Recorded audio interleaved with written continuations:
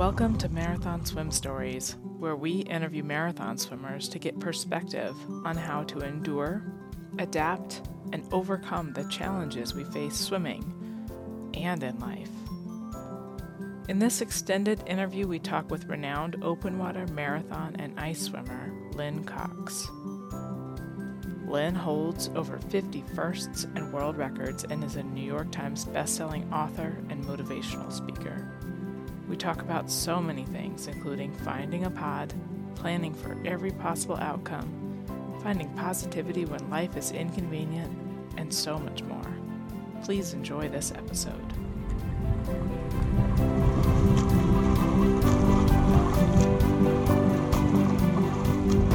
As I was just mentioning, we're going to skip the Meet Your Lane Mates today and talk to Lynn the whole time. And I just wanted to acknowledge I canceled Marathon Swim Stories on Tuesday. There's a lot of crazy stuff going on in our world right now, but in our country specifically. And last night, I needed to hear a word from Lynn before I talked to her, so I picked up Swimming in the Sink, and I just opened the book up, and the passage that jumped right out after me off the page was this one, and it seems so appropriate that I just want to read it before we get started talking to Lynn. It's on page 6, and it says, "My dad said that the color of one's skin is only a wrapping. It doesn't matter. Everyone is human. Everyone needs to be cared for." And that was just really beautiful, and it just was the thing I wanted to say first before saying thank you, Lynn, so much for being here with us today. As we all know Lynn from her books and her writing or speaking, and we've all probably been following her career for a long time. But I want to let Lynn tell us a little bit about herself, like we usually do. So my first question to people, I'm going to mute everyone first, and we'll come off mute towards the end and do a Q&A. If you do have questions that you want me to ask,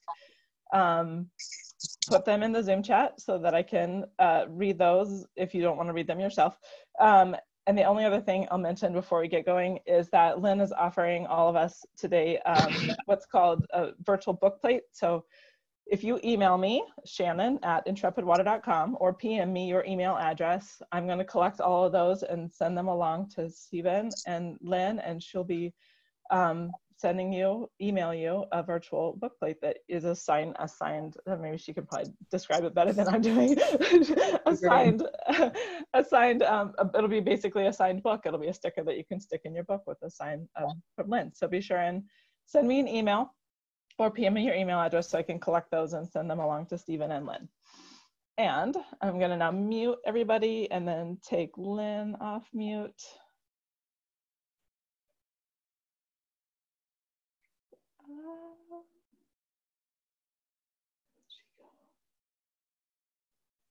All right, Lynn is unmuted and everyone else is muted. So let's go ahead and have Lynn tell us a little bit about yourself. Well, I actually started open water swimming when I was probably 5 years old. My parents wanted to make sure that my brother and sisters and I could swim. And so we grew up in New Hampshire and wound up spending time with my grandparents in Maine. And so there were places pretty much in Maine that we swam in. And I think my favorite place was Snow Pond. And I think that's why when I get to be older and started doing competitive swimming, that I enjoyed the competitive swimming. But when my coach Gambrel gave me the chance to swim in the open water off of Seal Beach, I just thought this would be so much fun. And that day when I was 14 years old changed my life, because I knew this is something that I want to do and someplace I want to be. So that's where my swimming really took off, and where I found that there's a lot more than going back and forth in a pool, like all of you. So my recollection was that your first marathon swim was the Catalina Channel. Is that accurate? Right. When I was 14 years old, I heard about a group of kids from Seal Beach that wanted to do Catalina. And so I talked to my coach and he talked to their coach and they agreed that it'd be okay if I trained with them. So they'd been training for about a year. They'd been training pool swimming, but they hadn't done any open water swimming till then. And it turned out their coach had been a lifeguard. So he had a lot of sense about the conditions and where to train and what to do. And so I was able to come in and train with them for 6 weeks. And now I look at that and go, 6 weeks. but Gamble had been, my coach had been a U.S. Olympic coach for 4 teams. And he really trained us in distance swimming. And it was such a breath of fresh air to be able to be out and swim 1 lap and go 5 miles and turn around and come back and know that you've done 10 miles versus how many times do you have to do that in the swimming pool? So I think maybe a lot of you felt the same way or feel the same way, that, you know, you can go as far as your arms will carry you. And there's something so special about that. Yeah. Can you speak a little bit more to that about like why you swim marathons? I can speak to it because it's sort of my way of waking up every day if I'm near the water. It's a way for me to write. In fact, I just finished my 7th book, and a lot of what I was writing about and thinking about happened when I was swimming for 2 hours in the morning. And then I'd finish the swim and I'd run inside and get showered and throw my clothes on and sit in front of the computer and be able to continue what I was writing. And so it was, for this book, unlike Swimming in the Sink, that was such a tough book to write and a tough thing to go through.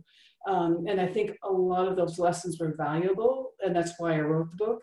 But this new book is about joy and happiness and a lot about what we love. So I was waking up sometimes at 3 in the morning wanting to get up and go write. And so it's a whole different experience. And it's interesting when you write books, for me, each one is a different story and finds a different way of being told. So the swimming in the morning is the way for me to think and meditate and also stay healthy. I mean, if I don't swim for 2 or 3 days, I start to get grumbly. You know, things that didn't bother me as much start to make me grumble. And I think that I have a friend who is not a swimmer, but we stopped by to say hi to him, you know, at a distance, and he was just beaming. And I said, Charlie, what's going on? He goes, I just went swimming in the backyard swimming pool. And he was like grinning, and he had that glow in the pink cheeks. And I thought, yep, that's what the swimming does. That's what's so different than being a runner. You know, there's something else about being lifted or being buoyant that makes your spirit feel that way too, I think. I'm babbling on. I hope No, you're doing fantastic. Yeah. How do you describe, one of the questions I like to try to understand, because I'm trying to capture it for myself as well, but how do you describe the feeling of completing a marathon swim? You know, for me, a marathon swim is such a puzzle. You know, the things that I've done often have never been done before. So it takes, you know, sometimes the Bering Strait took 11 years to be able to figure it out and to get permission for it. So to me, that's like almost like climbing a mountain, and completing the swim is doing the summit. So there is a huge sense of satisfaction when I can complete a swim. And then the sense of, I've learned not to be just satisfied and happy at the end, which is great. But I also now realize that in life, I need to have something beyond whatever that big goal is. Because otherwise I get through it and I'm happy. And then I'm thinking, well, now what do I do? Instead of going up and then coming down or going across and landing, I think, okay, what will this step take me to? What will be the next step? And so for me, sometimes it's another swim, sometimes it's just another book, sometimes it's where I'm going to go speaking. So it's all those different things that I've learned that don't do the highs and then the lows. You know, just try to stay up there. Yeah. Find yourself built like having this preset like events, or do you kind of let things unfold? No, I have things in mind. Like before I swam the Bering Strait, I knew that I wanted to swim Lake Baikal because nobody had swum across Lake Baikal. And I thought that, the swim across the Bering Strait was to open the border between US and Soviet Union. And it was a huge deal at that time, especially for that to happen. And so I thought, well, if that opens the door, how can I continue to keep that door open or encourage more openings? And so I thought maybe the Soviets will allow me to go to Siberia and swim across one of their most sacred lakes and use that as a connecting point. But I also had in the back of my mind, if that doesn't work, or if this could work, I would like to swim from Sakhalin Island to Kunashiri in the Kuril Islands. And I'd been working on that for probably after the Bering Strait. I worked on it for about 10 years. But I was really hoping that I could do that swim as a peace gesture between the Soviet Union and Japan and the United States. And never got the permission because the relationships just weren't strong enough at that point. And I don't know what's changed now, but at one point, the Japanese were allowed to go to Sakhalin Island and to Kuril Island and visit their ancestors. And the islands there had been traditionally Japanese, but after World War II, the Soviets were able to have Sakhalin Island. So there was a lot of animosity about that. So I thought the swim could help, change that. I don't know what the status is now. At some point, I just thought, okay, finally, there are other things that I'd like to do and other ways of doing swims. It's amazing that you have that. The forethought, I love it. I have to just ask, because you mentioned puzzles. Do you enjoy doing puzzles when you're not puzzling out your world? I like puzzles, but I'm really not good at them. I think I like the mental puzzles instead, more of, how do I do something that's never been done before? How do I get permission? How do I know where to train? Who do I get for a crew? What are the dangers in the area? How can I mitigate them as much as possible? There's a whole list that I'm constantly going through and adjusting because, as you know, one day a swim in a certain area can be perfect. And the next day, oh, there's a water moccasin. Not what I expected, So I think that's, again, those surprises in not the greatest way, but also in the, oh my gosh, this morning I was swimming and I saw 2 cormorants fly by because they were nesting in the tree. And you could see them feeding their babies. And like, okay, this is really great. So I think that's one of the things that is so special to what we do, is that, we have surprises and we have things that we have to adjust to during the middle of the swim. Whereas in the pool, there's just, are you swimming fast enough? Are you pacing with somebody next to you? Is the water 76 or 78 degrees? It's, I look though at the pool swimming time as a great time to connect with friends too. But also I look at it as a great way to establish your pace and to work at a certain level and to do stroke work. But really now in my life, I would much rather be in the open water. It's just, to me, so much more fun. Awesome. You mentioned, you kind of alluded to like the adapting and changing. How have you, do you have any recommendations or suggestions on how to adapt to those changes that happen inevitably during an open water swim? Interesting that you ask. I was just asked a young swimmer in Virginia what to do. She called me because it was her 16th birthday and I'd never met her before, and she was a swimmer out of water. And so I said, well, is there anyone that you know in your neighborhood who has a swimming pool? And she said, actually, yes. And I said, well, what's the water temperature? She said, well, probably, I don't know, but maybe around 50 degrees. And I said, well, do you know somebody that has a wetsuit? And she said, oh, yeah, I do. I said, well, maybe you could talk to your neighbor and see if you could use your wetsuit and go swimming in the pool. She's like, wow, I hadn't thought of that. I'm like, well, that might work. But I said, the other thing is that, when I was training to swim across Lake Titicaca, I went to Dillon Lake in Colorado, which is at altitude. I think it's something like 7,000 feet, maybe more. I can't remember. It's been a while ago. But I was intending to train there to acclimate to the altitude and to the cold so that I could go swim in Lake Titicaca. And when I got to Lake Dillon and I was there with a friend who had climbed Everest and was a pulmonary specialist, Brownie was there. He's a doctor, and he was monitoring me. And there was no place for me to swim. So he was able to get a hold of the people at Breckenridge and talk to them. And they allowed me to take the chair to the top of Breckenridge and put a stretch cord, tie it to a tree, and swim against the tree. So I was talking to this young woman from Virginia who probably thought it was nuts. And I was recounting this story to her, and I said, maybe you can find a tree in your neighborhood, or maybe you could get some of your swimmers all together and you could attach. It's going to sound weird for people who are just coming in, but for you who can't swim, maybe you can do stretch cord together, social distancing apart, and stretch cord that way. And then when you get bored with that, maybe you can get out towels and put them down and do the stretch cord on your back.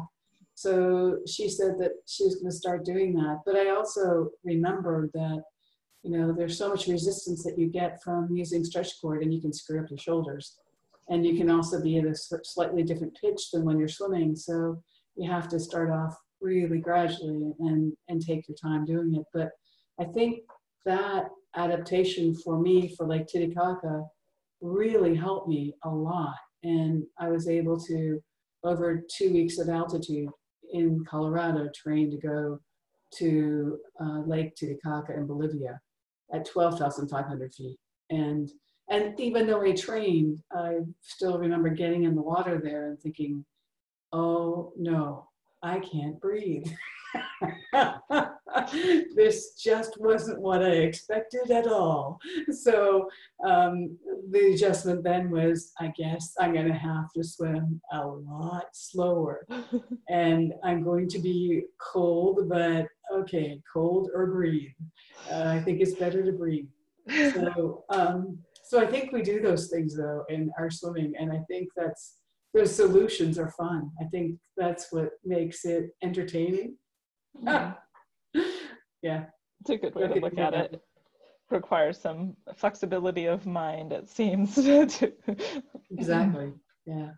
Do you think it's more of a personality that lends to the flexibility? I'm just kind of postulating here. The flexibility, yes. Is it like a personality, the personality type versus a regimented maybe kind of person? Well, I think that open water swimmers, generally speaking, are really disciplined people. I mean, to be able to get up and go into the water, and most times in every place that we swim, the water's cold or chilly. So to be able to go, okay, I know that when I get in the water, it's going to be cold. But then to get through that and then start swimming and then start feeling good, I think that takes a huge amount of discipline. And I also think that just putting in the distance, I mean, to be able to entertain yourself, or if you're swimming with friends, be able to keep them laughing. One of my best friends, who's now passed away, but was a man named David Udevin. And we used to train together as teenagers. And I just remember that as we were going through the surf, we would be just cracking jokes and laughing and sort of saying to each other, what are we doing here now? And then we'd watch the sunrise and think, this is why we were here. But I think that open water swimmers have this innate sense of amazing discipline, but also grace, that they love where they are, and they also have the ability to adjust. And those who don't really adjust wind up going back into the swimming pool or into a different sport. And when we were first talking this morning, we were talking about how many displaced pool swimmers there are right now and how they're winding up in the open water. And I was telling Shannon that you could just look over and you see these swimmers with their head down, absolutely unaware of everything that's going on around them because they're swimming laps. And I just think, oh my gosh, you need to swim with a pod of open water swimmers who know what's going on and can tell you to watch out for the jet ski that's coming near you. It's just, we have this heightened sense of awareness that a lot of people don't. And I think we also have that because we want to be exploring the water that we're in. But I think it's also part of safety and being aware of what's around us. And I think for me now, with hate to bring it up, but with a virus, I'll be walking with my husband down the street and we'll see somebody probably 50 feet away. And I'll think, okay, it's time to cross the street and go to the other side. And my husband looks up and says, what? I'm like, we got to move to the other side. Just be really super careful for them and for us, Yeah. Yeah, I'm glad you brought it up, because that's a big part of why we're here now, is because the virus but it's brought us together in this new way that personally I'm enjoying a lot. It's been really great. And actually I've had a few other Zoom sessions with people who have read my books, and it's been amazing because I get a chance at the end to hear from them and hear what's going on with them, and it makes it wonderful and interchange. I mean, just to know that your group is from Oregon and Massachusetts and New Hampshire and San Diego and I don't know where else, but and to see faces that I've seen on Facebook but haven't seen in real life until now, it's really cool. Yeah, it's been an amazing journey, and we're just going to keep at it. But I guess I wanted to hear a little bit about. It sounds like, well, I'll let you speak to it. How has it been for you since the pandemic? Was there stay-at-home orders where you were at? Actually, it's been fantastic. I mean, not being disconnected from the neighbors in a way or from my friends, but my husband and I travel, Steve and I travel pretty much 3 weeks a month for his work and for mine. And so we've been constantly just going for the last 5 years. We just met 5 years ago. And so I started writing this new book about a year ago. And over the last 2 months, I've been able to complete it. I mean, by having a routine and by waking up ready to write. And that this is unusual because, Swimming in the Sink was a book that I started and it took 5 years to write. And basically I wrote the first version of it, threw it out, wrote another version and threw it out, and then started the third time and then wrote it because the subject had changed. And I thought what I had to say was really more important than what I initially started with. So with this new book, it was just a joy to get up and to write and to work on. So, and the other part of it is that my husband has been working on an opera for 17 years. He's been writing the libretto, the lyrics for it. And he has been working on it off and on, but never had the time to sit down and really focus. And so in the last 2 months, he's been able to complete it. And we did this really cool Zoom session with a group of his friends, from the former CEO of the San Francisco Ballet to a friend that he sang with at Cornell and the Glee Club, and other people that he's known for all of his life, to read through and evaluate the libretto. And so these Zoom sessions are so cool, but for him, I said, look, you brought together all these friends from all these years to do something that you've been working on all this time.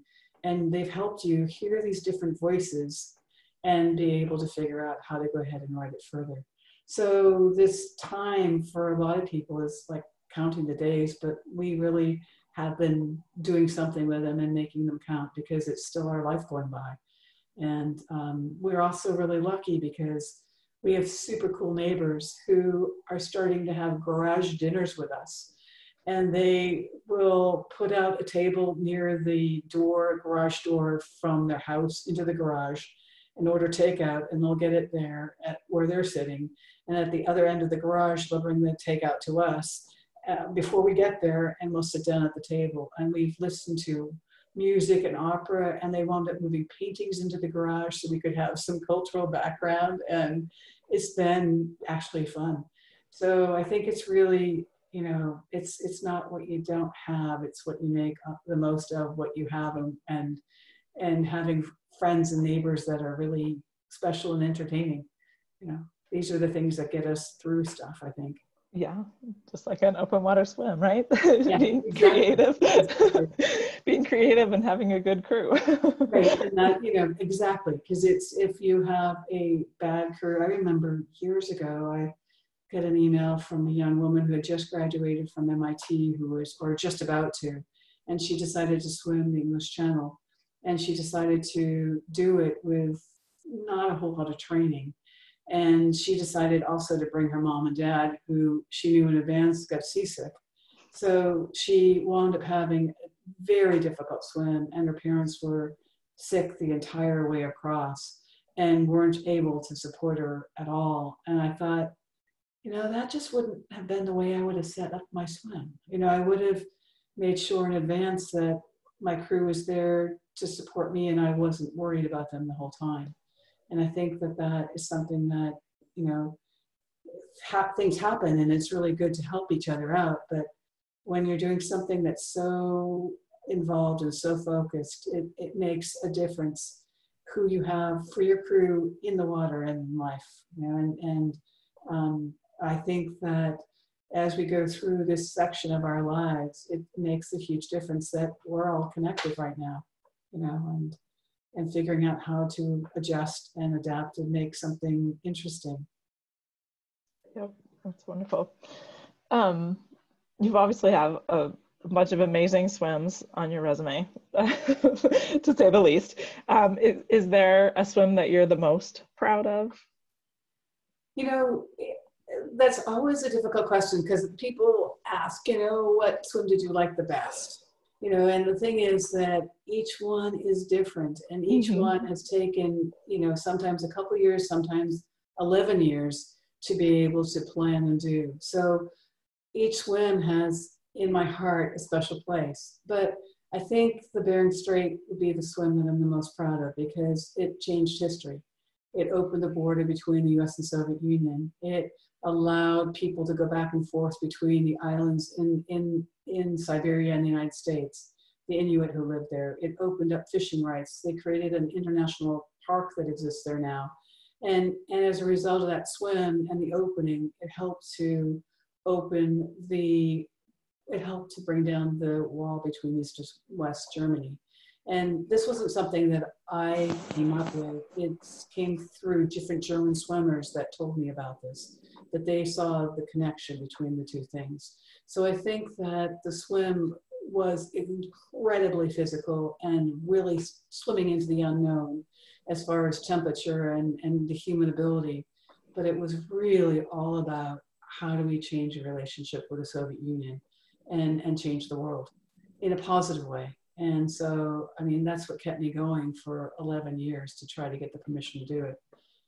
So I think that swim is really the one that I was really proud of. And then to have President Reagan and President Gorbachev, or General Secretary Gorbachev, sign the INF Missile Treaty after the swim, and for President or Secretary General Gorbachev to get up and sign the treaty, and have him start off and mention the swim and my doing it and how that helped to change the relationship between the two countries.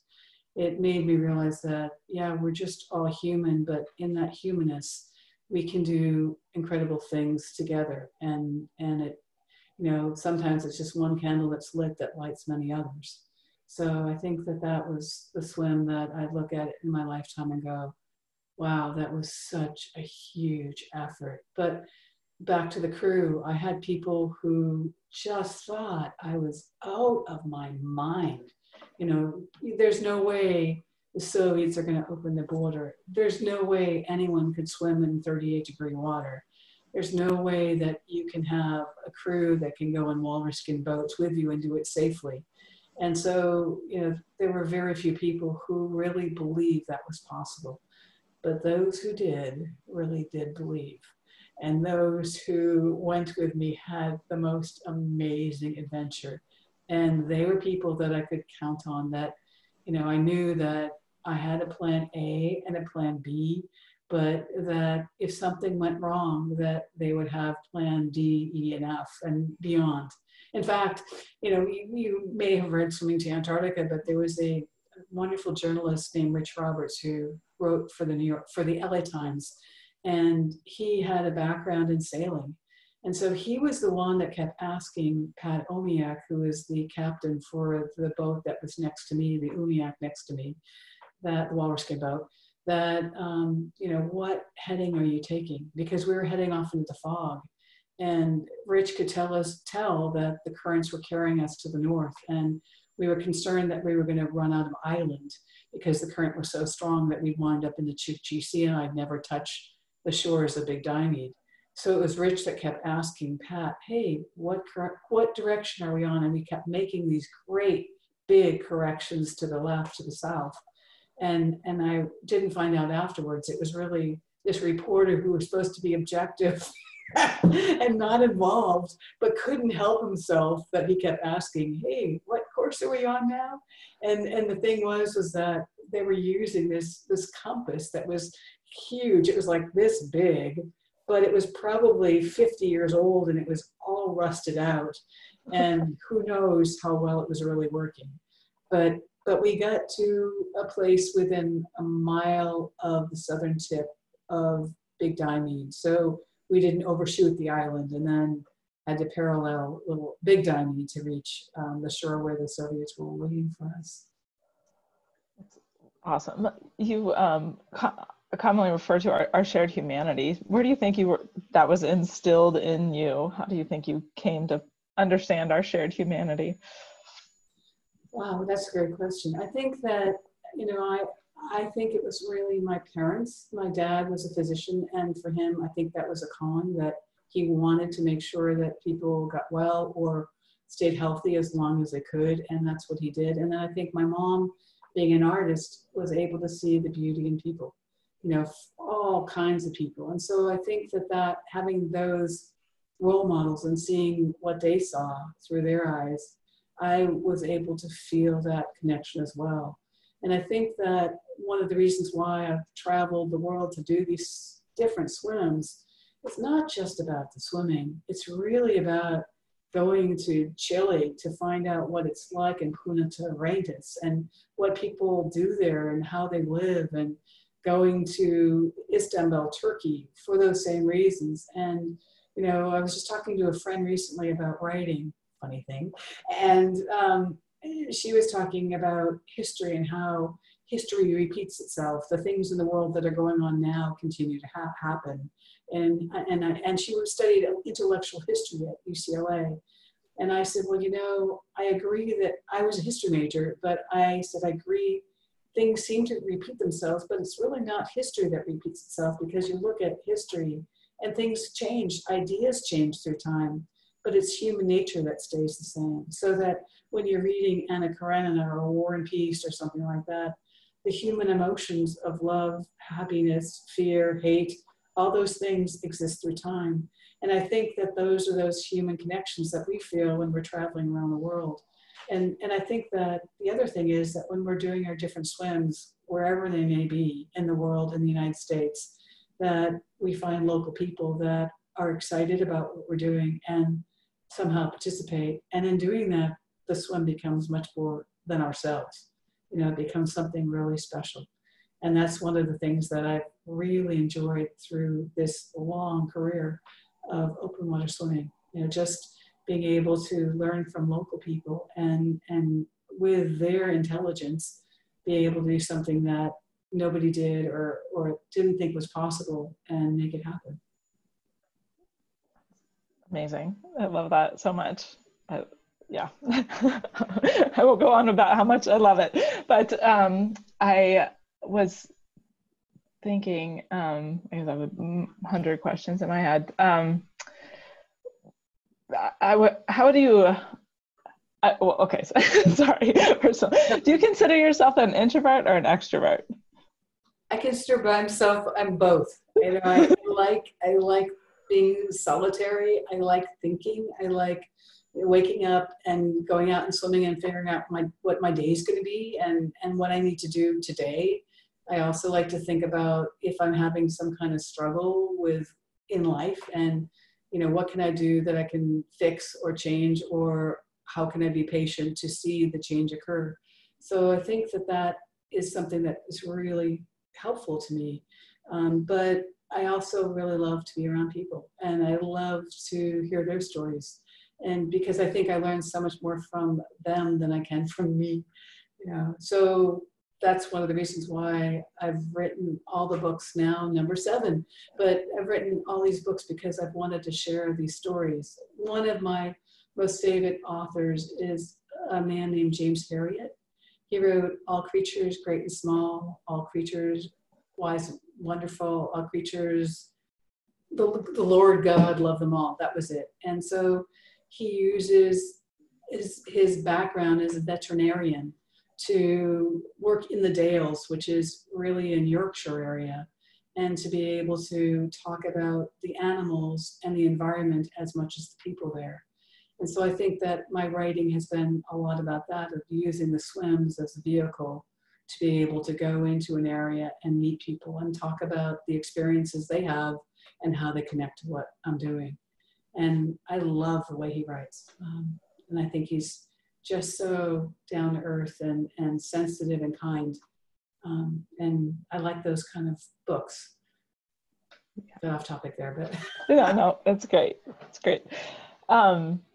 What advice would you have to an aspiring marathon swimmer, or maybe let's say, how about we'll go with this first, a pool swimmer who's trying to summon the courage to go into the open water?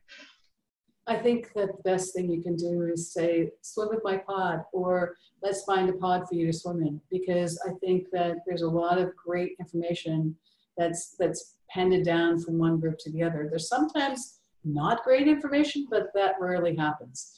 I think that you want somebody that's new in the sport to have people that will swim with them, that will explain how to swim safely, and to be with them so that they're visibly together with somebody else.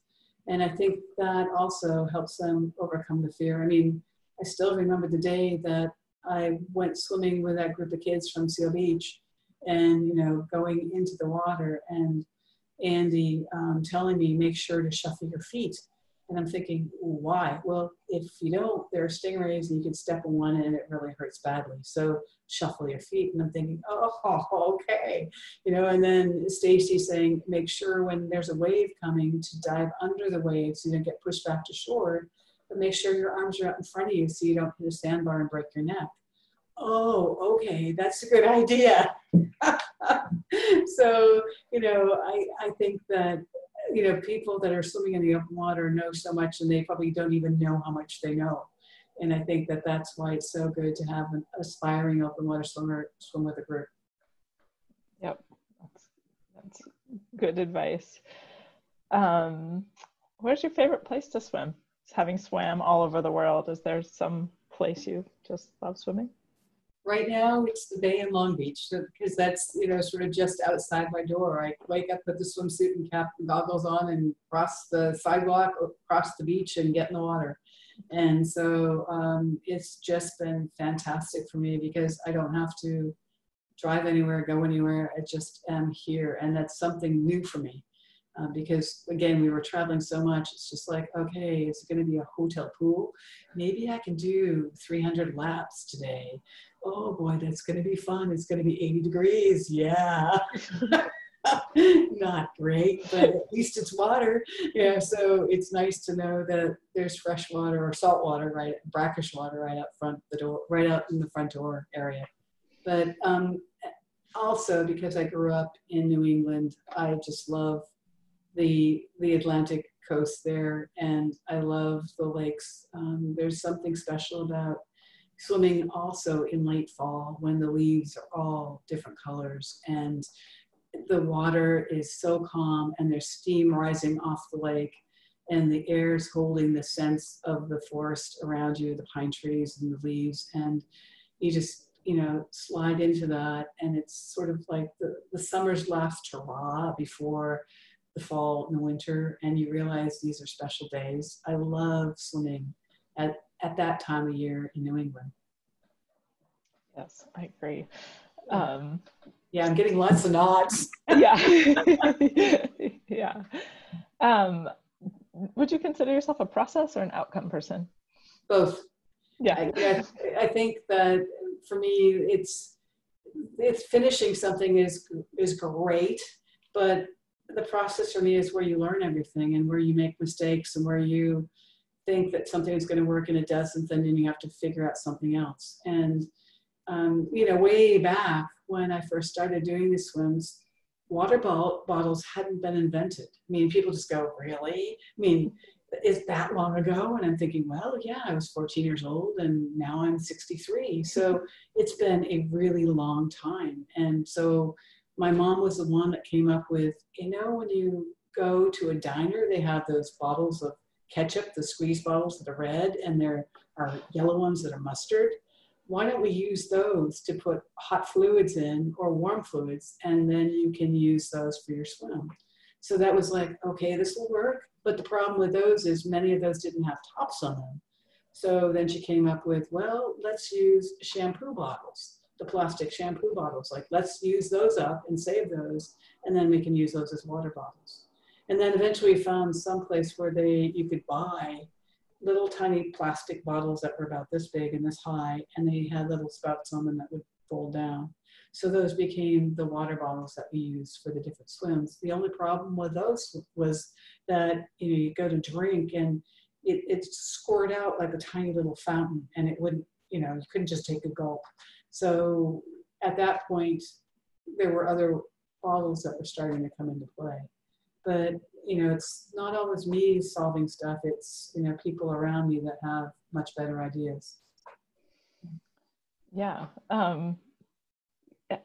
You kind of just triggered a memory from one of your books about, approaching your parents and being like, well, I did the Catalina channel. Can I go to the English channel? And your parents being like, yeah, go ahead. Where do you think that they got their openness from?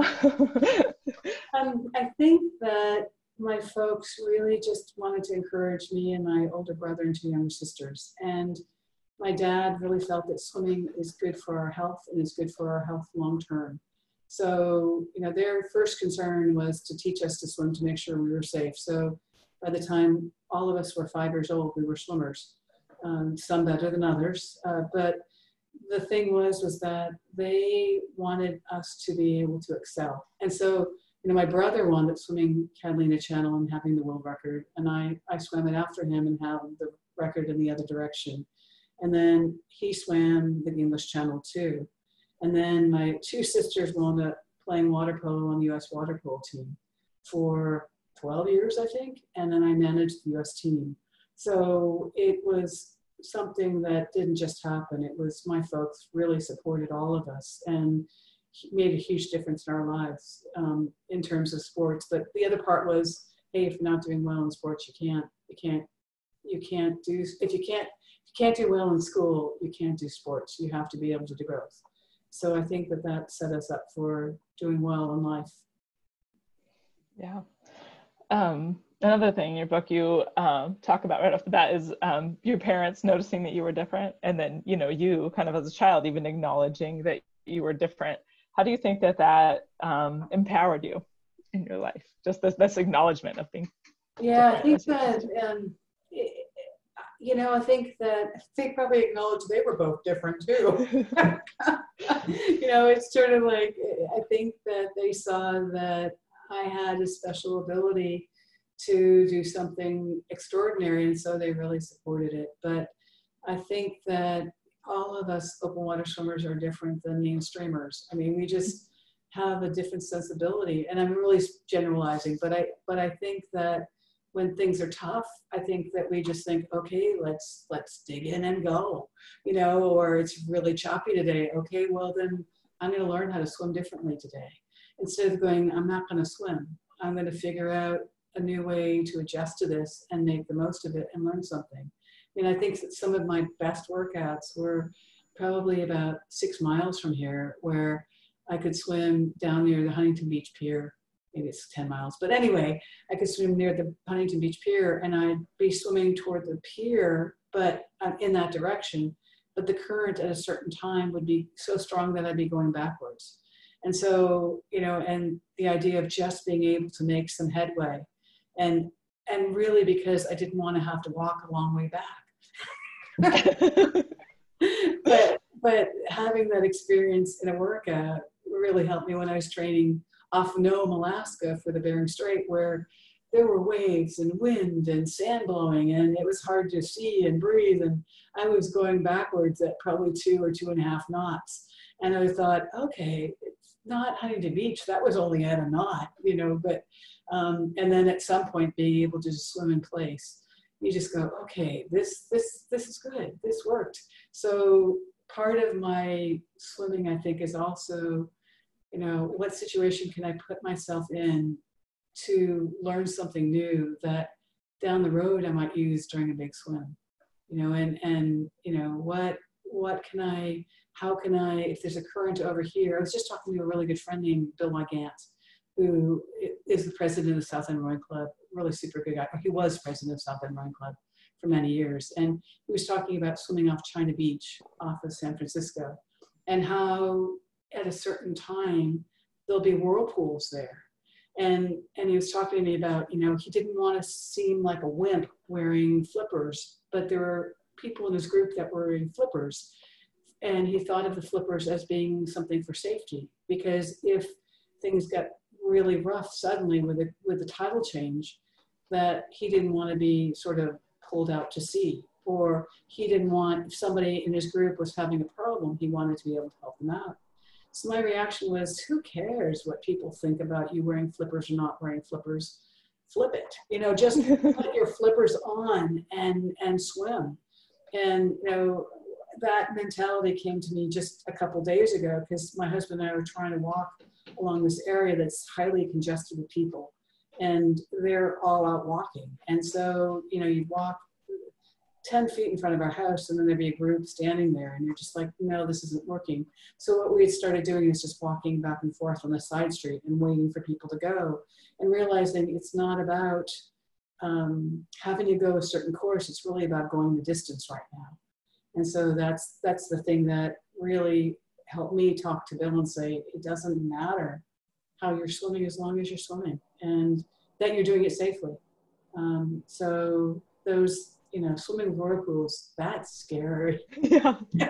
And because of that conversation, I said, have you all thought of having a place to land that's a spot where you're going to all make it to? And then if the tidal changes, do you have a B spot, and know in advance each morning there's a B spot and a C spot, and how to get to these different places if something goes wrong? And he said, well, we haven't talked about that yet. And I said, I think that would be really a good thing to have, especially when you have this huge volume of water going in and out of the bay, and headlands where you have rocks and surf and all sorts of stuff. It's so important to have plans established. And I learned this from working with the Navy SEALs when I wrote the Open Water Swimming Manual. I mean, they were absolutely incredible. Just during their training session, they had boats, they had people, a list of names, they had people count off when they came in, they had an ambulance on the beach in case somebody got hurt, they had a backboard, they had smoke signals that they would shoot off if somebody was lost. And this was all during training, and I'm thinking, okay, I can learn from this and realize that training is you're still going into the water jungle. You still don't know what's going to happen out here, and you need to be aware and prepared and enjoy it. But you can't just daze out. I've been reading a lot about dolphins lately, and I've discovered that when they're swimming along and breathing and sleeping, half of their brain goes to sleep, and the other half stays awake, and they switch off and on. So they're able to do both things to stay alert, so that they continue to be able to breathe at the surface, but also so that they're aware of the predators. So I'm thinking, okay, if dolphins do this, maybe I need to keep my brain switched on a little bit more and not completely meditate and go into a different world, Yeah, I know what you mean. You're bringing back memories of Lake Tahoe. I swam last year across Lake Tahoe, and it felt like I was sleep swimming. It's like kind of like half sleep swimming, but I digress. No, there's nothing wrong with that if you have a crew around you that's watching you and you're aware of your temperature. But if it's really cold and you're not aware of your temperature and you're not aware of what's on around you, that's not a good thing. Right, yeah. Sounds like you knew. Can you speak a little bit to, I've heard you talk about just kind of like, having faith in some regard when you're setting off on these swims. Can you speak a little bit to that? About having space? Faith faith. Faith, yes. I think that that's what carries me through every big swim, that there is the possibility to reach the other side, that I believe in myself, but I also have a bigger belief that there's somebody over there watching over me. Just the other day, I mean, it sounds weird, but I'll just say it anyway. I was swimming 2 days ago offshore, and I'd been almost a 2-hour swim. And at the end of it, I rolled over on my back and looked up at the sky. And I was thinking about our friend who had passed away a couple of years ago. And I thought about her because she had been so welcoming to me, to this neighborhood. And just as I looked up, I saw a sundog, and I thought, oh my gosh, there's Shirley. You know, I feel like she's watching over me. And 2 days ago was when I got word too that the new book has been accepted. So I think for me, I look at signs, and I look at signs in nature and signs with people, that if somebody keeps saying the same thing, different people say the same thing, you're going, okay, yeah, I guess this is the right thing to be doing right now. Or open up the other ear and listen too, because you might hear something that will help you get through whatever it is. So I think that comes back to faith, and faith in people, and in the environment, and for me, a higher being. Lovely. I do want to open up to Q&A for people if they have questions. But before we do that, could you tell us a little bit about the virtual book plates, and how and that if you guys need to send me your email addresses, but kind of explain what it is. I don't think I did a good job explaining what that is. This was just a good idea that Stephen had. It wasn't my idea. He thought that it'd be great to be able to commemorate this gathering, and also be able to, for people that have books and want them signed, it's not possible to do that right now. So what he's done is he's created these stickers that I've been able to autograph and then attribute, so I can put to whatever the name, whoever the person is, and then sign it. And so he is able to scan these book plates and email them to whoever wants them.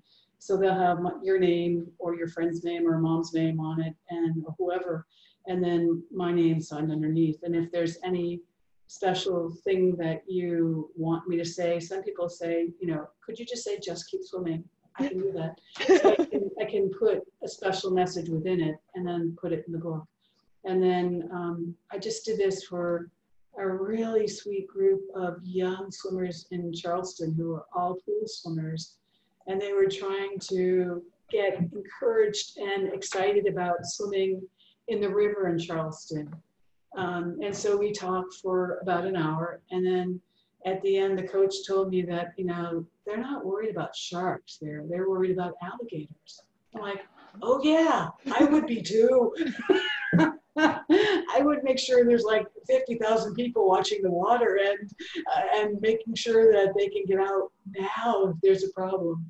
So the point though was that I did book plates for all of them, and they were so happy, and they had read Grayson. So that was the book that was their connecting point. And actually I'm thinking that, you know, if you want these book plates, I'm so happy to send them, and write whatever you'd like. But I'm also thinking that if this is successful, this might be a way to do something for the new book, because authors now aren't able to do book tours. They aren't able to go to bookstores. They aren't able to do any of that stuff. So, you know, doing this Zoom with you is making me see that this is kind of cool, and maybe this is the way I'll be able to connect with maybe you guys again, and with people that are book readers or swimmers or dog lovers or whatever it is that connects them to the new story. Yeah, lovely. So be sure, that's my last reminder, to send me your email address so I can send those along to Stephen and Lynn. Shannon at intrepidwater.com, or PM on Facebook works too. So send me your email address so that I can get those to Lynn. Do you want to take a minute to tell us about your book, Lynn, before we open it up to Q&A?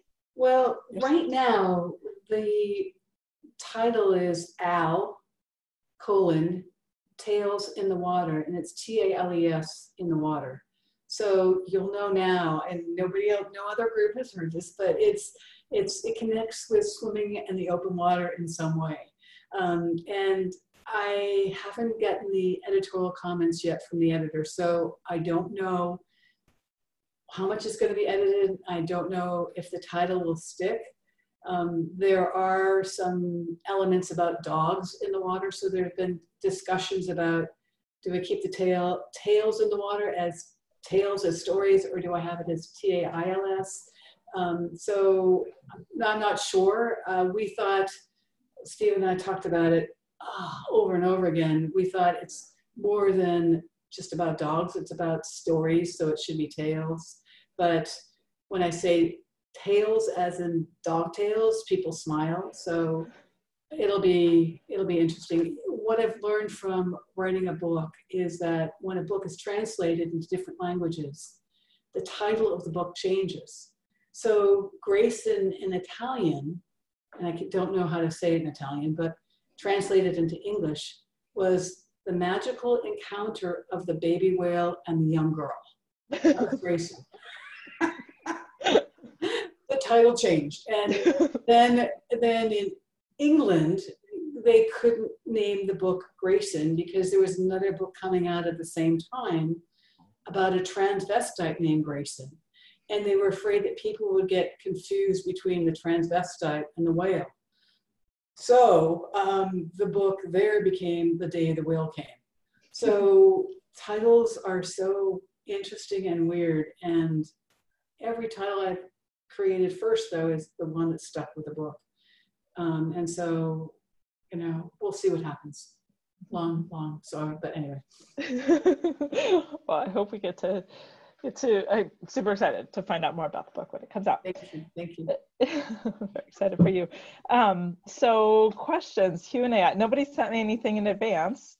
Does someone want to come off mute? I have questions for Lynn.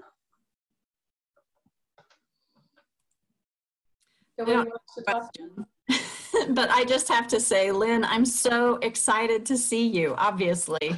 I'm just such a huge fan of yours, and your early books, Swimming to Antarctica and Grayson, were so inspiring to me, and that's what got me into marathon swimming. I didn't know what a thing it was, but your books were just filled me with so much excitement and joy. I had to get into it, so thank you. Oh, thank you. So now, where are you swimming and what are you doing? Lynn, right now our pools are just starting to open. So I've done a couple of I've done a couple of pool swims, but mostly swimming at a nearby lake. And even that, you know, maybe just a couple of times a week. And where's that? Lincoln, Nebraska. And the lake that we swim in, it's called Branched Oak Lake. It's about a 25 minute drive from my house. Oh, nice. And yeah, it's not bad. So do you swim early morning, afternoon? This usually afternoon, late afternoon. In Nebraska, the water's now, it's really comfortable. It's about 68, but when we started swimming in late March, early April, you know, it was still in the high 50s at that point, which for me is really cold. For me too. Yeah, that's very cool. How many people do you swim with? I think Chris Rutford might still be on the line. Chris is he's the MIMS king, swims that, and a few others. So anywhere from 2 to 5 or 6. Very cool. And when you finish swimming, do you go drink hot coffee or eat something together? We would if we could, but it's just it's a state recreation park. There's really no place to go that's nearby for anything like that. So if somebody brings something, you know, that's nice, but there's no place to go really. And we used to have hot thermoses of hot chocolate and stand there shivering and drinking hot chocolate together at the end of the swim. Or remember it once being David Udeman's birthday, and we would swim together a lot. And so one day I made him a chocolate cake with chocolate frosting. And I said it was for him. He said, "Is it all for me?" And I said, "Yes." And he sat down and ate the whole cake. And it was like one of my most favorite memories. And it was just like, I think we'd done a 10-mile swim on his birthday, or maybe 12 miles. It was a big day and a big swim, and he was hungry. I love that. Any other questions for Lynn? I have a quick question. Hi, Lynn. It's Louise. Hi, Hi, Shannon. Louise. Hi, everyone. It's so nice to see everybody. Can I say thank you to Louise for giving us this connection to Lynn also? So thank you, Louise, very much for connecting me to Lynn so that we can Oh speak my today. gosh, you're welcome. Well, the last time I saw Lynn was in New York City at the public library, and you were doing a book signing, and we drove, and it's so funny because I drove in, we drove in, Hugh and Jeannie and I, and had a wonderful time at your book signing. And then I got home and later found out I had shingles. Oh, no. I was like, well, it started out really good, but anyway, I wanted to, and I popped in later. I just got off of a meeting. This is so much more enjoyable than the meeting I was in. So I apologize if I am repeating something you already discussed, but I really want to thank you because one of your books that was really meaningful for me was Swimming in the Sink. Oh. And it was so sad at times and hard to read because I know you're such a naturally joyful person. But it's really, I've shared it a lot during this quarantine, people, because I think it's probably pretty powerful, the message that you communicate in the book about you find ways to kind of deal with that brokenheartedness piece that we're all in now. And so I really thank you. And that's the kind of the one book that I'm sharing a lot with people, swimmers that I meet, is Swimming in the Sink. Oh, thank you very much. That book was the most difficult book that I've ever written, and I felt like I had something to say that other people in life may be going through similar situations. And at the time I wrote it, people didn't know about broken heart syndrome that well.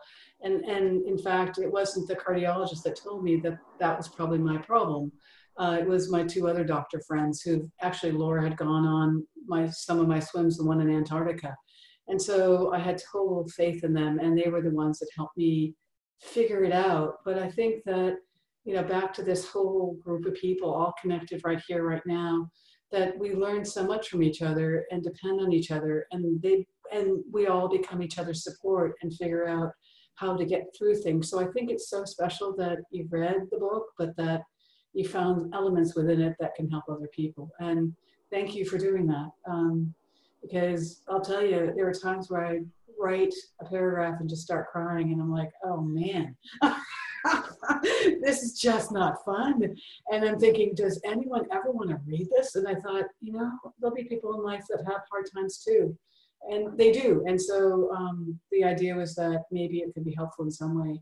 And I just saw somebody on Facebook talking about her elderly folks that are ill and how she had read in Swimming in the Sink that just holding somebody's hand can ease that pain. And that was my big discovery, that, and sometimes just metaphorically holding somebody's hand, but just also I know that physical contact, if you can have it, makes a huge amount of difference. But that book to me was solemn and challenging. But the new book that I just finished 2 days ago, and now have to do the editorial on it, is the joyful part of it. It's the sweet spot. It's the thing that the Swimming to Antarctica, the grace, and it's that kind of sensibility. And I think my book agent and editor have said, this is the time for this book, that people need something happy and sweet and positive. And I'm thinking that's what I'm drawing myself to all the time, that, when things are really dark now, go toward the light, not up there, but just the sunshine, go to the bright, go to the friends that are figuring out how to be happy, and figuring out what we can do with this time and make it special. You weren't here earlier on, but I was talking to this group, wonderful group, about how we were having garage dinners with our neighbors. And, in years to come, we'll be talking about how that's become a great time for us to talk and communicate. And if we hadn't been sort of grounded from our travels, we would never have had this time together. So I think that right now life is a little inconvenient, but it's not, it's challenging, but we've got the water. And I think that's what keeps us happy. Well, thank you, Lynn. Even if it's Shannon doing her dishes in the sink. Did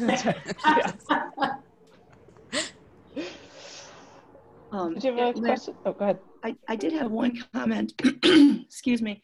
When you were doing your NPR interviews and so forth for Swimming in the Sink, I hadn't yet read it, and it was definitely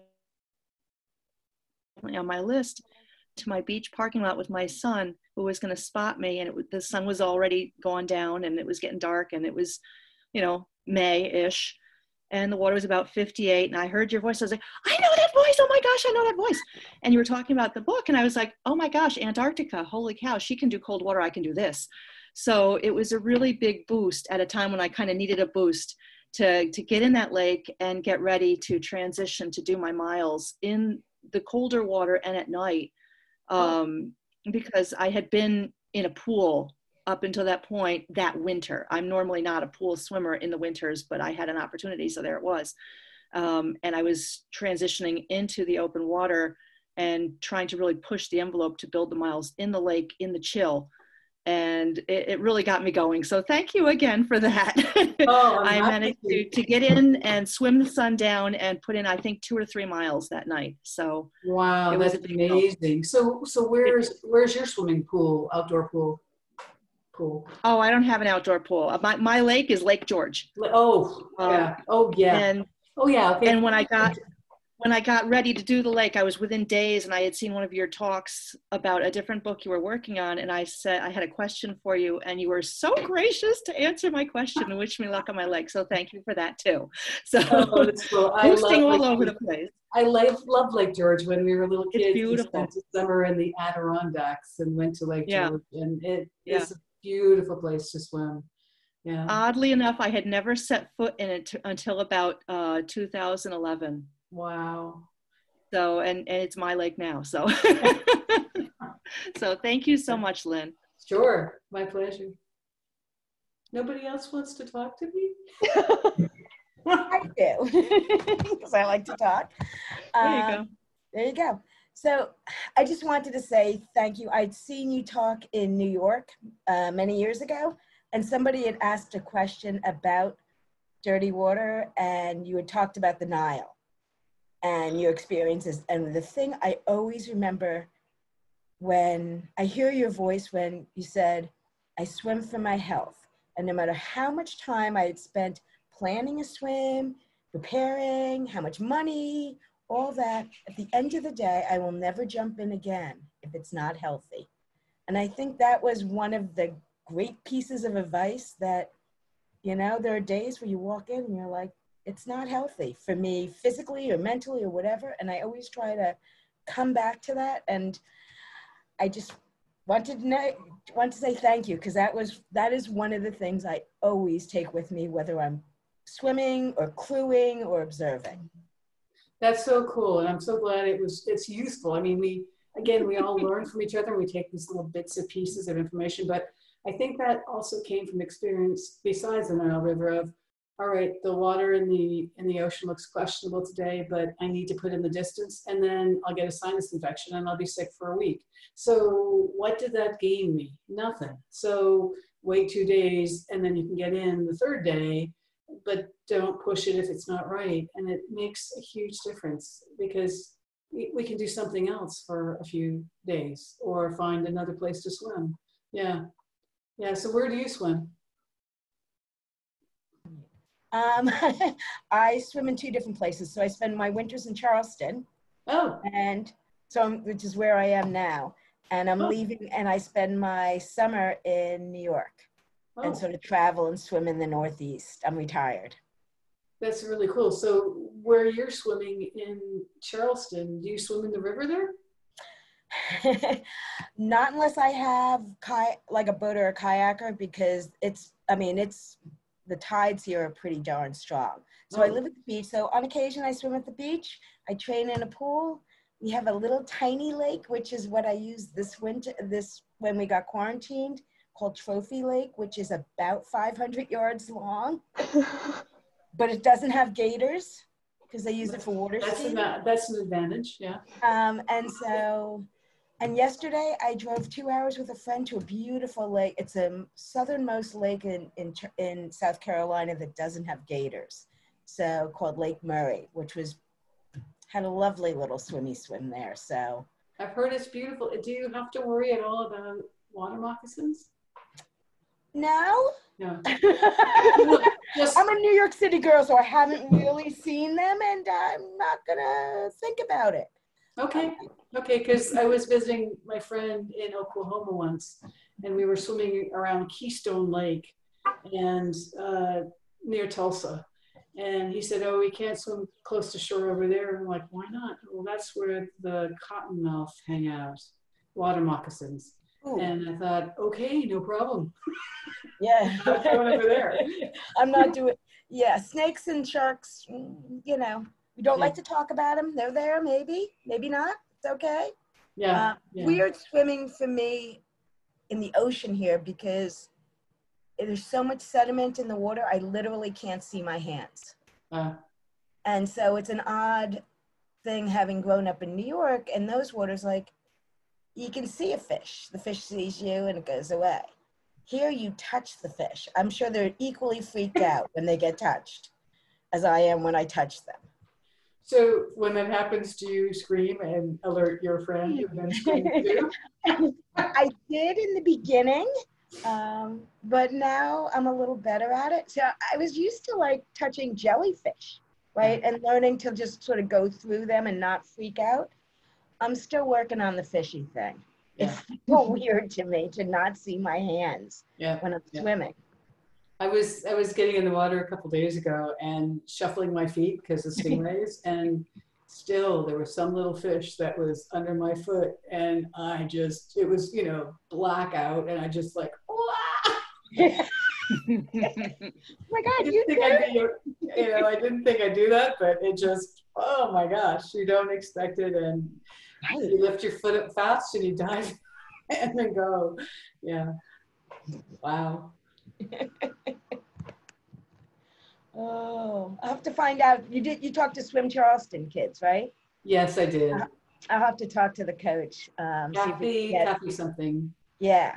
Yeah, super really nice. Super motivated, good kids, big readers, and you know, in this world, you don't often get thank yous from little kids, and they were all so sweet. And it made me go, you know, there's something about those kids, but I think also training and acknowledgement of support. And they asked great questions, and they were fun. They were great. Cool. More questions for Lynn? I can ask, can I put somebody on the spot? Are we allowed to do that? Sure. But I'll do it in the most the most finessed way. We have some very talented, wonderful, engaging young people on this call. What is your advice or your sage wisdom, or what would you like to say to these extraordinary young women that are growing up and inspiring us and having so much fun in the process, Lynn? I think that in open water swimming, we often look at the older person as the inspiration or the one that's knowledgeable. And I think that there's a lot of wisdom that's shared that way I remember to this day, there was a woman named Emma Trinkle, who was 93 years old, who used to swim in the bay out here. And then she would invite me in for tea, and I'd listen to her play piano. And she would tell me about swimming there in the bay for 20 or 30 years. And I would listen to her stories and learn about them from her. But I think that I also realized that our relationship was so strong because she'd listened to me too. You know, I was 14, 15, 16 years old, and it was all new for me and all exciting. And so I think there's also a flip side to this where the young ones come in and infuse their enthusiasm into us and let us see things in a fresh way that we haven't seen before, or think about something that we hadn't thought about in that way. And suddenly, I mean, such a small thing, but somebody was talking about, and I never would have posted this on Facebook, but talked about how her boobs were all rubbed out and raw because of the sweatsuit she was wearing. And I'm like, oh my gosh, you're saying that on Facebook? But she was trying to find a solution for it because it was really cutting and hurting. And so there were 3 people right away around her age were saying, Desitin is something that works, or I do a combination of Vaseline and lanolin together that sticks really well. And I'm thinking, wow, this is great. People are our youngers are experiencing stuff and they're finding solution that helps the olders as well. So I think that goes back both ways, but I think the olders can help the youngers figure out how to do things more safely, maybe, because they've had that experience. And I'm not sure I answered your question very well, but. No, you answered it beautifully. Well, thanks. Let's talk some more. I think to your point, Lynn, I would say, you know, like that, you know, Vera and Margaret and their, I think that's pretty sure that's who Louise is alluding Yeah. to. They inspire me all the time with Right. what they're doing on a regular basis, and it's you know, and it keeps me going. But the same as what Lynn is doing and has done. So I love that. I love exactly what you said, Lynn, because it's both, and it's the sharing and it's the openness, and it's, you know, it's this we're like this mind meld right here. Yeah, and the other thing too is that the young ones help inspire you, but also they listen because they want to learn something, and then the olders feel really good because they feel like they're giving their gift of what they've learned, and so there's this giving back and forth that makes you feel like, all right, we're solo swimmers. We're doing these big long swims on our own, but in reality, I think in many ways we're connected more tightly than people that are swimming in a pool, you know, because there's the element of risk. No matter how you say it, there is an element of risk and of challenge and of uncertainty and unknown. And I think it takes a certain temperament to be able to explore unknown waters and share that adventure and discover new things like swimming and hitting fish while you're swimming. And not freaking out and not making your friend freak out either.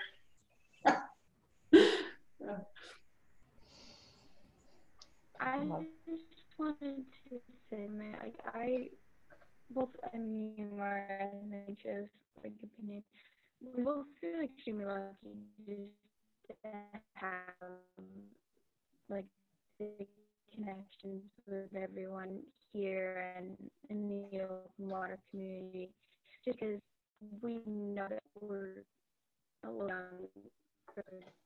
And anyway, we just feel very lucky in order to have the support and stuff like that. And like, if we have questions, we know we can reach out and have them answered or have like, some advice with them.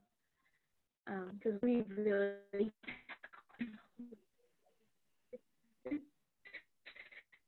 most of the time. Did you get that, Shannon? We got little bits and pieces. Unfortunately, Margaret and Vera, your connection there at Lake Memphremagog is a little bit slow, I think. But I now we know the only thing that will slow down Margaret and Vera is low bandwidth. Yes, but I think I heard her saying that they're glad to be a part of our community. Yeah, and maybe if you want to type something. I think it's great that it's wonderful to have you part of the community, and there really is that. I mean, and I think that, I mean, you inspire the olders and bring that brightness that youth brings that makes swimming even more fun, you know? Yep. I have a question. Excuse me. It's a excuse me. So I was really interested in the way that in your mention of the stretch cords, because I'm training for a swim that I'm not going to get enough distance in that I usually get before this swim. It's just 5 miles. It's not in your league, but I want to get more distance in, but there's no pool available yet. And we've started doing some open water. The thing is, though, it's not going to be like, you know, usually I get to 10,000 yards.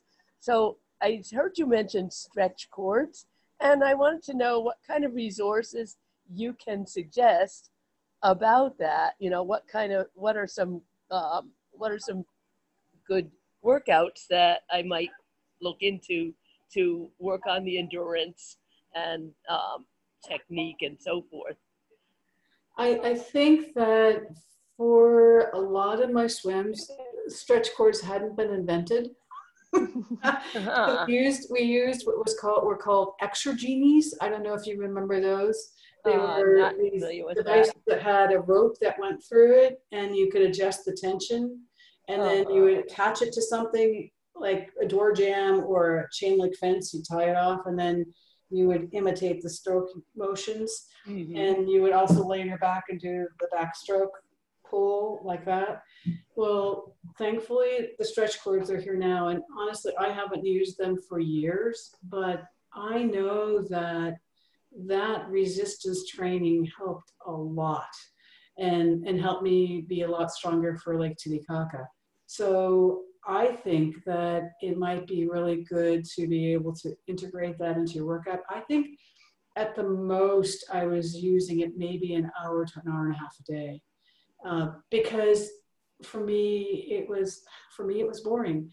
But I was but I was able to look at it as, okay, let me figure out how to do 100 strokes and then take a rest, as if I'm swimming a 100-yard freestyle. So do 10 sets of 100 and then stop.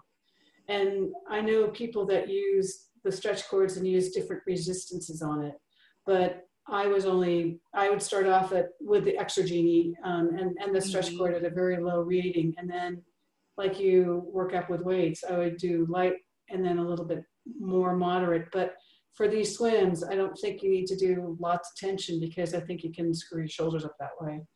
And Gotcha. yeah, so maybe you're going to count your strokes on using a stretch cord. I would also see if you know somebody who knows somebody that's a physical therapist, because they also have these resistant bands that you can pull and use. And so those are amazing in helping you build upper body strength. And I guess you could do stuff with legs. I don't know. I've never used them, but I've done the upper body work with them before. And that's been great. But I also think that, we're used to being outside and in nature. And if you're going to have to do the stretch cord thing, if there's a way you can find a tree that you can attach yourself to and be outside and see the birds flying by and somebody walking the dog in the dog park or something, it makes it so much more enjoyable than lying down on the floor in your kitchen or wherever. Yes. Yeah. Because, I was so happy when I got back into the river to swim with my group. It's a smallish, discreet little group, because we're not really we're still in the red phase until Saturday, but we were just to swim, just to have the feel of swimming, and realizing that like the other day I got to about 3,000, 3,500 meters, and I was, I'm not really as out of shape as I thought, which was very reassuring to remember. It is really reassuring that you can jump in and swim, and it doesn't take as long as you think it will be to be back to where you were before. You'll probably have the endurance. You might not quite have the speed, but you can get that back. That's very and just being in the river, just being and hearing the water around me, that was just magic. Yeah. So thank you very much. This was wonderful. I went to your talk at the New York Public Library and loved it. I saw Louise there. I'm so glad to have this chance again. So I really appreciate your coming on and sharing your thoughts with us. Thank you. And it's really wonderful to see you in real life again and to see everyone on the screen. It's very, very fun. Thank you. Coming up on an hour and a half. Go ahead, Jocelyn. Okay. So, Lynn, I just want to say I'm a fellow gaucho. And and I know Laura and Ruth, who's now River, right? Yes. From playing water polo. Wow. So were you on the U.S. team too? Yeah. Oh, wow. So was Sandy Nita your coach? Yes. Yeah. So I know Dion and Mo and Lynn and Marla and all that group too. That's so cool. I was just in Australia because I was supposed to go and speak on board a cruise ship and get to Australia, and the whole thing surprisingly was canceled, but that was fine because I was actually able to see Mo, and she's coaching, and wound up talking to her swimming water polo players and got to see her. And then Dion, I was her roommate in college. So these worlds once again all interconnect. Yeah. Yeah. So I want to give you a virtual blue marble. Oh, thank you. There it is. Can't quite do it. Anyway, so, and if you didn't get your book yet, Lynn, I will send you one because I have copies of his book, of Blue Mind. Oh, that would be fantastic. Maybe you could just email me and I'll just shoot you my email address. Okay. Or my mailing. Okay, or I'll get it through Shannon or something. That would be great. That would be great. Super. Thank you.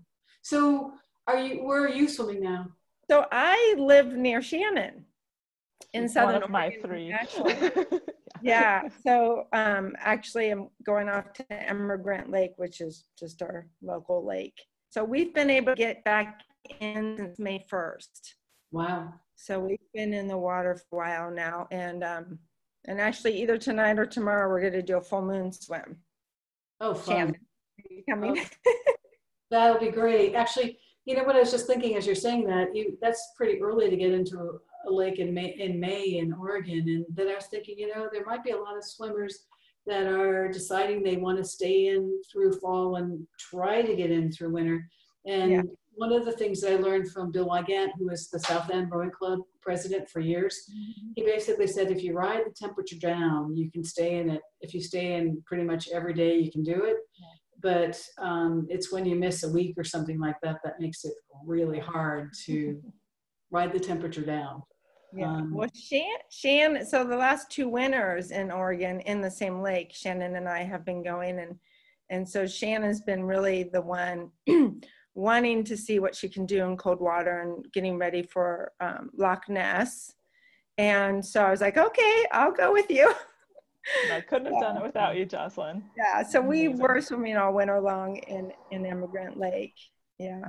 That is so cool. And South End Club is so beautiful. My sister used to swim with South End, and it's such a great club. They're wild.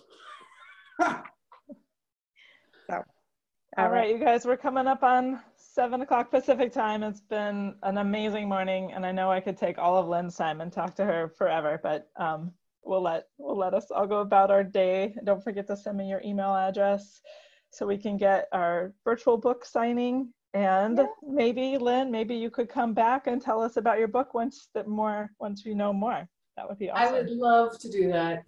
A book will take anywhere from 9 months to 2 years to get it published. So we'll still be here. And so, it'll take what it takes. But on the other side of it, the good thing is that I'm really lucky the book isn't published right now, because it's extremely difficult to have people know about it, and authors are really struggling. So I'm thinking, sorry for the other authors, but they're going to be figuring out stuff that will help me later on. But I think, being able to Zoom with you and other people who read books, this may be the way to do it. And it's really cool because we get to see all each other together. It's been really great. Thank you very much. Thank you so much.